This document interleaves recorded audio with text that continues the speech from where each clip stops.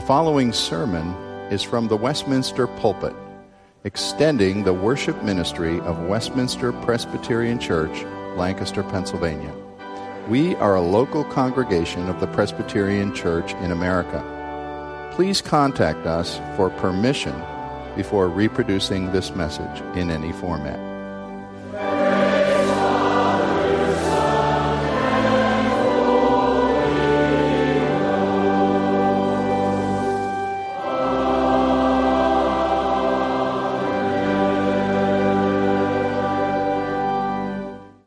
Today, as we consider God's Word in the Gospel of John, we're at chapter 13.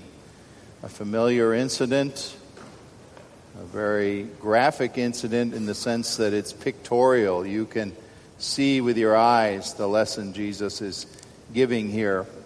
It's not a complicated argument, it's a demonstration. We read John 13. I'll read verses 1 through 17 of God's Word. Now before the feast of the Passover, when Jesus knew that his hour had come to depart out of this world to the Father, having loved his own who were in the world, he loved them to the end. During supper, when the devil had already put it into the heart of Judas Iscariot, Simon's son, to betray him, Jesus, knowing that the Father had given all things into his hands, and that he had come from God and was going back to God, rose from supper. He laid aside his outer garments, and taking a towel, tied it around his waist. Then he poured water into a basin and began to wash the disciples' feet and to wipe them with the towel that was wrapped around him. He came to Simon Peter, who said to him, "Lord, do you wash my feet?" Jesus answered him, "What I am doing you do not understand now, but afterward you will understand." Peter said to him, "You shall never wash my feet." And Jesus answered him, "If I do not wash you, you have no share with me." Simon Peter said to him, "Lord, not my feet only, but also my hands and my head." And Jesus said to him, "The one who has bathed does not need to wash except for his feet, but is completely clean. And you are clean, but not every one of you." For he knew who was to betray him. And that was why he said, "Not all of you are clean." When he had washed their feet and put on his outer garments and resumed his place, he said to them, "Do you understand what I have done to you? You call me teacher and Lord, and you are right, for so I am. If I then, your Lord and teacher, have washed your feet, you ought also to wash one another's feet. For I have given you an example that you also should do just as I have done to you. Truly, truly, I say to you, a servant is not greater than his master, nor is a messenger greater than the one who sent him. And so, if you know these things, blessed are you if you do them." This is God's own holy word. When I think of examples I have heard or seen in the record of human behavior, a record of very praiseworthy humanitarian service of human beings to one another, not necessarily within Christianity. I think of something which happened for a number of years during the 1940s at the railroad depot of North Platte, Nebraska. This was one of Charles Kuralt's finest stories of his On the Road series, which was seen years ago. North Platte is an isolated town of about 20,000. If you looked at it on the map, you would see great open areas around it with very few other towns of any size. It looks like a no-account sort of a place. But its one claim to fame is that it was, and I believe still is, a major terminal for the Union Pacific Railroad. And in the 40s, of course, when train travel was much more the way to go, many trains, as many as 20 passenger trains, would pass through North Platte every day. Trains originating from places like New York and Chicago and Washington and Miami, Seattle, Los Angeles. Trains full of service people headed for camps where they would be trained, or maybe heading from training places to the coasts where they would embark for service overseas. The people of North Platte at one point early in the war thought they wanted to somehow demonstrate their support for people who were giving of themselves in military service and risking all for them and for their country. And so somehow the idea arose that there were 6 to 10 troop trains, specifically soldiers and sailors and airmen and Marines, coming through North Platte every day. And someone said, what if we just greeted them? And what if we greeted them not with a lot of speeches or literature or messages or banners, but simply with a little bit of refreshment, a cup of coffee, a cold drink, some cookies, a sandwich, to somehow show them we care about them. And so they started to do it. And they never stopped doing it the rest of the war. Every single troop train that passed through North Platte many times a day, if it stopped for 20 or 30 minutes, was greeted by a small organized army of volunteers who brought food, made sandwiches, made thousands of cookies. They made cakes, and they would call out, any soldier here got a birthday this week. He got the cake. And people went on their ways. In those days before styrofoam, you carried the ceramic coffee cup with you to the next junction and left it there, and it made its way back to North Platte. Later on, at the Battle of the Bulge, at the sands of Iwo Jima, in many places in the war, men would stop and think about who they were fighting for and what they were fighting for. And one man would say to another, have you ever been to North Platte, Nebraska? And the guy would brighten up and say, yeah, those are the greatest people in the whole world. As millions, literally by the time they were done, millions of soldiers were served with this simple kindness and simple courtesy. No message being sent other than, we love you, we care about you, we're standing with you. The simple actions of these people spoke volumes that didn't need words to explain them. Well, that, I think, is what we have as we look in John 13 at the public phase of Jesus' ministry ending, as John describes it, because from here on, by the way, we have 5 chapters not found in the other 3 Gospels. We use the word, you may know the word synoptic. It's an odd scholar's word to describe Matthew, Mark, Luke, and John. And those synoptic Gospels do not contain the material of these next 5 chapters. This is focus on Jesus with his own, as John says in verse 1, with his disciples. All his speaking is to them, not to the crowds in general. And I do have to remind you, though, of a topic of discussion which the other Gospels report was going on as they headed into this last phase, and they headed for the upper room. You might recall Luke 22 reports it. The subject of discussion was what? Of all things. Which of us is the greatest?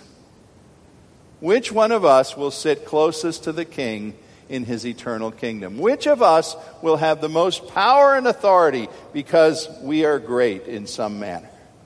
That is what they were talking about on this night at this dinner when they came into this room.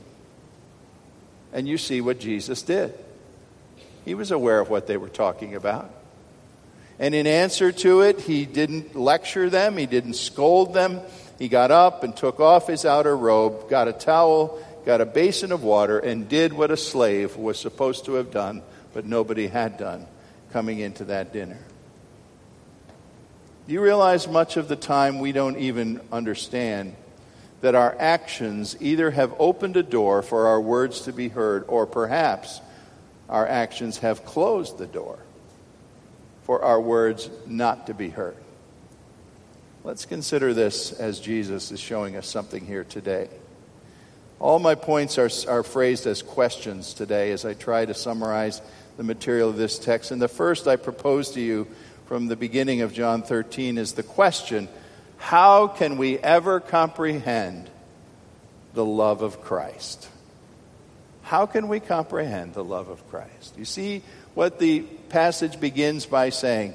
Jesus loved his own disciples who were in the world, and he loved them to the end. The translators and interpreters see that several different ways. He loved them to the very last, that is, to the last opportunity to love them, and he also loved them to the utmost, to the farthest extent, the most sacrificial way that he could love them. And yet here were Peter and his friends provoking the Lord, saying, which of us is the greatest? You would think Jesus would have given up on these disciples and traded them in and said, couldn't I get another bunch who would be more malleable to be godly men than these? And yet we see here the love of God in Christ that knows no limit to persevere and carry out its goal of accomplishing what it sets out to do. And that's the love he has for us. He loves us to the very limit. To the nth degree, we say, to the utmost opportunity. John 6, verse 37 had Jesus say, he who comes to me, I will under no circumstances cast out. I'll never do it. No matter what you do to me. No matter how you ignore me, how you act ignorantly or foolishly in my presence, I won't stop loving you. This is the love of God in Christ. And I ask the question, how can we comprehend this? The answer really is we can't. But we can keep pondering and thinking and asking ourselves all our lives long, why would God love me? You see, that's the essential definition of one of his own. The one that Christ calls his own is a person who is marveling all the time over the love of God for me. Not ever saying, well, certainly, if God loves anybody, it must be me. That person basically states his disqualification to be one of Christ's own. But the one who says, I can't comprehend this, I marvel over it, it's stupendous, it's amazing, I can't get into it to understand it, why would he bother with me? This one is Christ's own. The one who constantly marvels at it. You see, the love of Christ for people who are lost and unlovely and unlovable is the very essence and marrow of the Christian gospel. And if your life is a self-centered life that says, well, I'm what I am and this is what I'm going to be and everybody better get out of my way so I can live where I am because God certainly has blessed me just the way I am and no need to change, doesn't have a concept. The gospel of the cross is not about our Heavenly Father sending his Son, hoping we, in love to him, would meet him halfway. It's about sending his Son who went the entire way himself, all the way to us. God's love is one-way love that comes the whole distance to where we are in our misery and our selfishness. Now it says here that he knew full well what his own were about, what they were talking about, what they were contesting among themselves. And so he stripped off his outer robe in the same way that he stripped off his godly glory and prerogatives when he came to earth to be born as a little human child, limited in so many ways, not becoming any less God than he was before, but certainly setting aside his use of powers that he had and glory that he had. And here with a towel and basin of water, the pre-existent Son of the highest God who participated in the creation of the universe did what learned rabbis in their debates would have said and did say at that time was the labor of a Gentile slave, not a Hebrew slave. You see, a Hebrew slave was supposed to be too dignified to wash feet. Gentile slaves were allowed to wash feet, according to the rabbis. And do you share perhaps my shock in realizing that Jesus also handled the feet of Judas, who already was deciding to become the betrayer, probably already had the down payment of the pieces of silver in his pocket. He had not yet departed into the night of eternal loss, which will be the next thing we look at, verse 21 and following, when he said, "One of you will betray me." And he concentrates on that subject. We'll, God willing, have time to go into that. But he hasn't gone out yet. He's there. And it's a right assumption that Judas was there having his feet washed also. Along with Peter, along with Thomas the doubter, Judas the enemy had dried donkey dung washed off his feet. You really got filthy feet in the first century wearing sandals or going barefoot. Sometimes I watch my Amish friends and their barefoot ways, and I think, how do you ever get them clean? Well, you could wonder that all the more, because these people weren't walking on asphalt.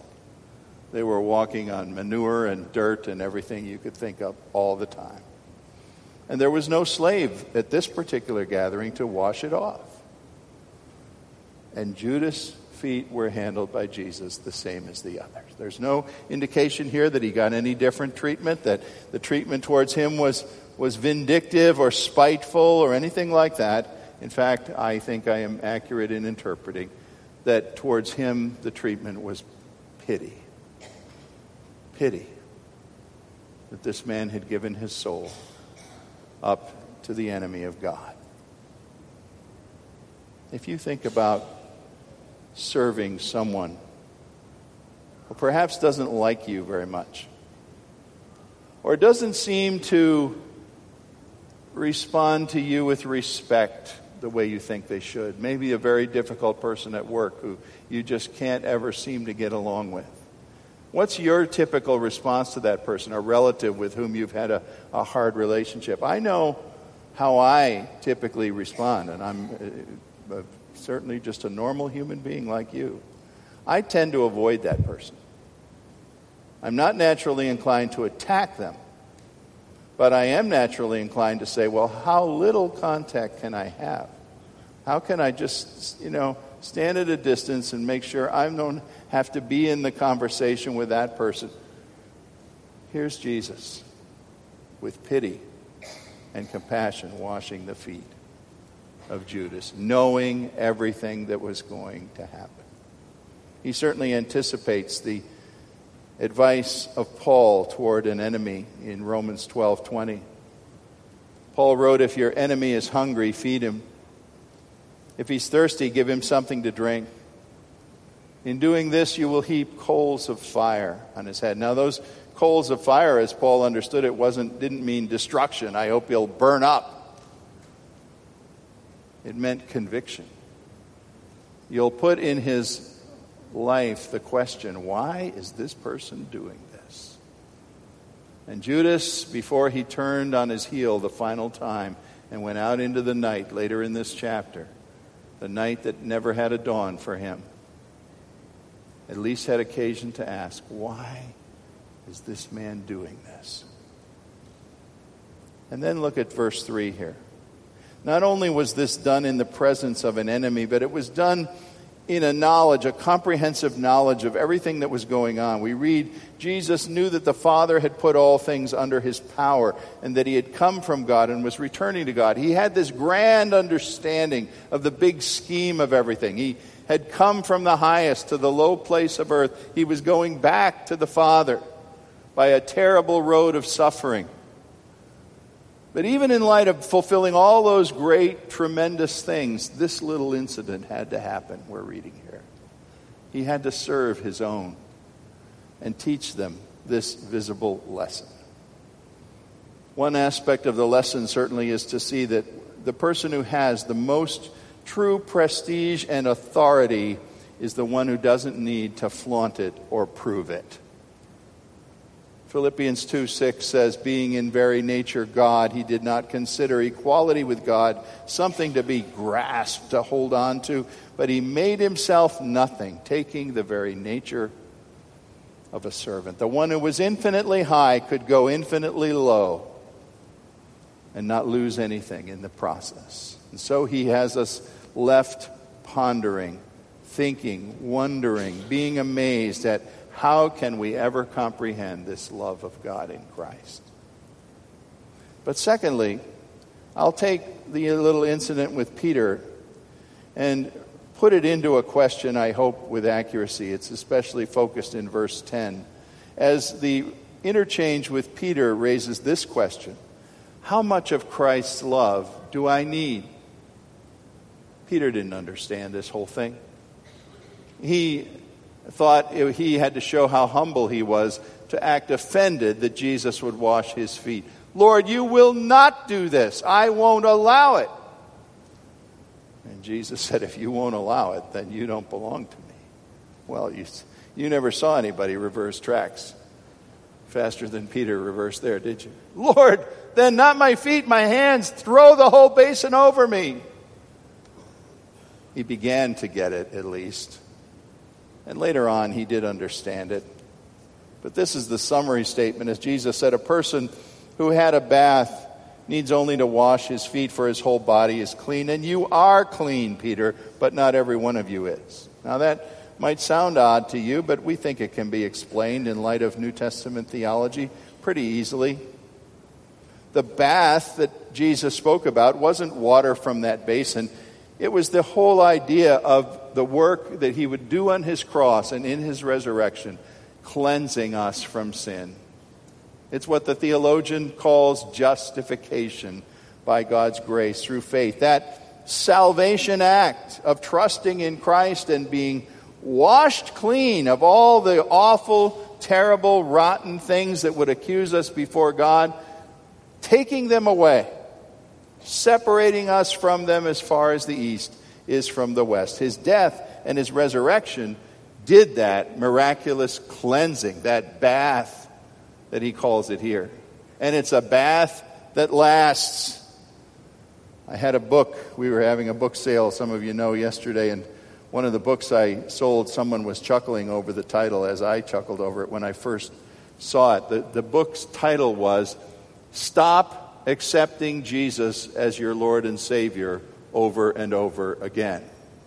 It's a very good little book about Christian assurance, telling people who ask Jesus into their heart 23 times that you don't need to do that, fearing that the first 22 weren't effective. When you are justified by God's grace through faith in Jesus Christ as a atonement for your sin before God, 1 John 1:7 is applicable to you. The blood of Jesus Christ cleanses you from sin and cleanses you forever. That's the bath. It has eternal effects. You don't have to do it every other Sunday. But you say, wait a minute, I still feel like I'm sinful. Congratulations. You belong with all the rest of us who have dirty feet from living life in this world. And Jesus is distinguishing here the difference between removing sin acquired along the way as a Christian believer and the difference between knowing the new birth that washes you eternally. When I lived for 6 years in the vicinity of Baltimore, we were always very conscious of the Chesapeake Bay. The media was talking all the time about the things that polluted the Chesapeake Bay. And you folks up here in Lancaster got notice from them down there in Baltimore. And they said, you know, a lot of the problems with the Chesapeake Bay are what the farmers are doing up north of us in Pennsylvania. Nitrogen and all kinds of things going into the streams and creeks that feed into the watershed of the Chesapeake. And I remember one time, one sort of way they wanted to dramatize it, the fellow at the news station had a delicious Maryland crab cake that he was about to eat. And let me tell you, nobody knows how to make crab cakes like they make them in Baltimore. I'm sorry, Pennsylvania, you don't know what crab cakes are. Marylanders know. And this fellow was ready with a fork to bite into the crab cake. And he said, you know, as I'm eating this, I'm aware that fertilizer from an Amish farm way up there in Pennsylvania ran into the Chesapeake and got into this crab that I'm about to eat. Ew. That didn't make the crab cake sound quite as appetizing to me. But it made a good point. Our lives live downstream from all kinds of pollutants. And we tramp around on all kinds of leaking sewage that get on our feet. And if we do not live lives of regular confession of sin and lives that are cleansed by renewal in the power of the Word of God and in worship, and if we don't come regularly and say, Lord, forgive us our debts here. We've been waiting in the garbage of the world all week. And, you know, a Christian, you may be washed for all eternity, but if you aren't regularly in God's Word and regularly in worship and regularly confessing, you're like a person who wears the same pair of socks for 3 weeks. People are going to stop sitting next to you. And you won't figure out why. Because you stink. The world has gotten all over you. There's a great verse in Hebrews 10:14 that says, by one sacrifice, Christ made perfect forever. Perfect forever. Don't miss that, Christian. By one sacrifice, Christ made perfect forever. Now listen to the rest of it. Those who are being made holy. That's got it all right there. The bath is Christ's work on the cross and the resurrection. And you're perfect forever. But you're in a process of being made holy daily in your Christian life. You need your feet washed, is what Jesus was saying. Not in the literal way, but in the way of coming continually before the Lord and confessing your weakness. Well, a third concept taught in our text this morning, I'm putting in this question. Here's how I state it. How may we be communicators of Christ's love? You see, the statement of Jesus is here that what he did there, we're supposed to do. You should do to each other what I've done to you. All right? Are we Presbyterians missing out that we don't have once a month? John Light, march up here and take your shoes and socks off so I can wash your feet. No, John, stay put. Are we missing out that we don't do this?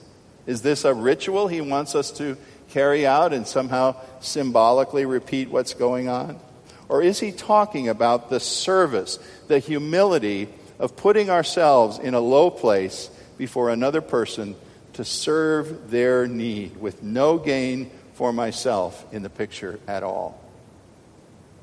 To pursue not just the daily washing and confession of my own sin and dwelling in God's Word that is, by the way, Ephesians 5:26 says we are washed by water through His Word. Just dwelling in the Word of God cleanses our lives. But it's more than that. He wants us to go on from that to give service to others in the name of Christ. And preferably something done, there's no gain involved for you.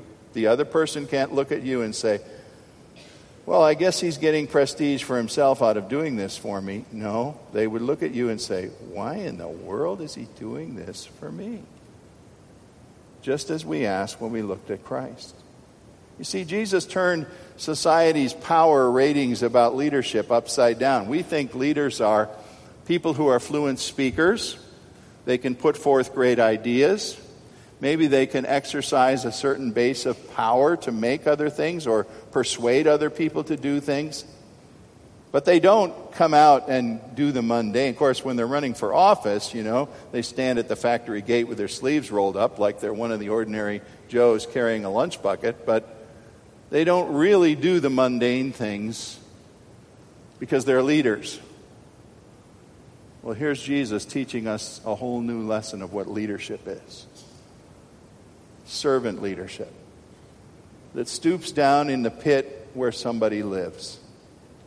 That doesn't only grieve and give negative pronouncements when the society goes crazy and its misunderstanding and its delusion of sexuality, but it gets down next to your gay friend and forms a friendship and listens to that person and walks with that person to try to understand why is that person so deluded, so far from understanding what God made him or her to be. Because we're not just called to denounce people or to shame people. We're called to walk with people in service until we win the opportunity and the respect from them to hear what we have to say. Leaders find this hard, you see, because leaders like to walk up there in the stratosphere somewhere above everybody. You know, if a Hollywood celebrity or one of the rock stars of today, you could name 30 rock stars that are great today. I probably wouldn't recognize any of them. But the kind of person who would be stopped in his Jaguar on the highway in Hollywood and after going 40 miles over the speed limit would say to the officer, "Don't you know who I am?" Expecting that would mean something.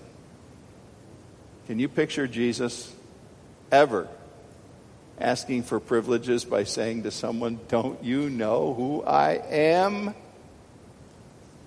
He showed us who he was by coming from the highest to the lowest place, never using his deity to domineer, but only to serve. And he said, "Look, you didn't come from where I do.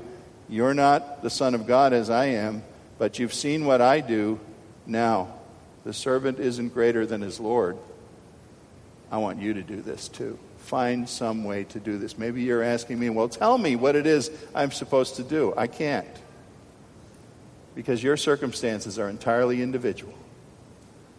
The person you need to serve is either in your family, at your place of work, in your neighborhood, maybe in your church. Somebody that you need to come alongside without any motive that you're going to get something out of this and see the need that they have and help to meet it with your version of a towel and a basin. You know, this humility and personal initiative in serving other people is a prerequisite to most effective evangelism.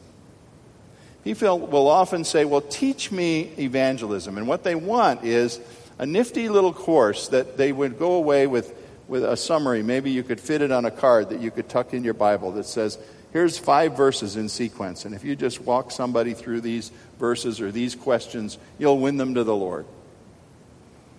Well, I'm completely wary of that kind of approach to evangelism because I have learned that evangelism comes when through relationship that breeds respect and that causes another person to see the authenticity of your life, actually seeing something of Christ in the way you serve, earns you the opportunity to speak the message about him. And you won't get to giving the message by leaving the first part out. Almost never. Almost never. The buttonhole somebody on the street with the, "Hey buddy, do you know Jesus?" Forget it. That's not evangelism. The relationship of respect and service comes first. And they might catch a glimpse of Jesus in you and become interested enough to hear you tell them who he is. I leave you with an old proverb that's not biblical, and you've heard it before.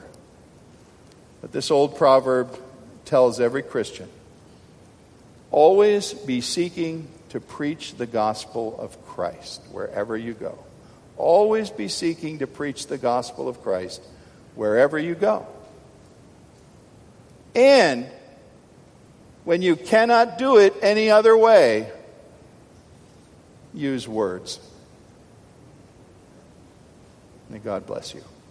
Father, thank you for this image of your Son on his knees, doing what wouldn't have been expected even from a Hebrew slave. How do we comprehend a Lord and Savior like this?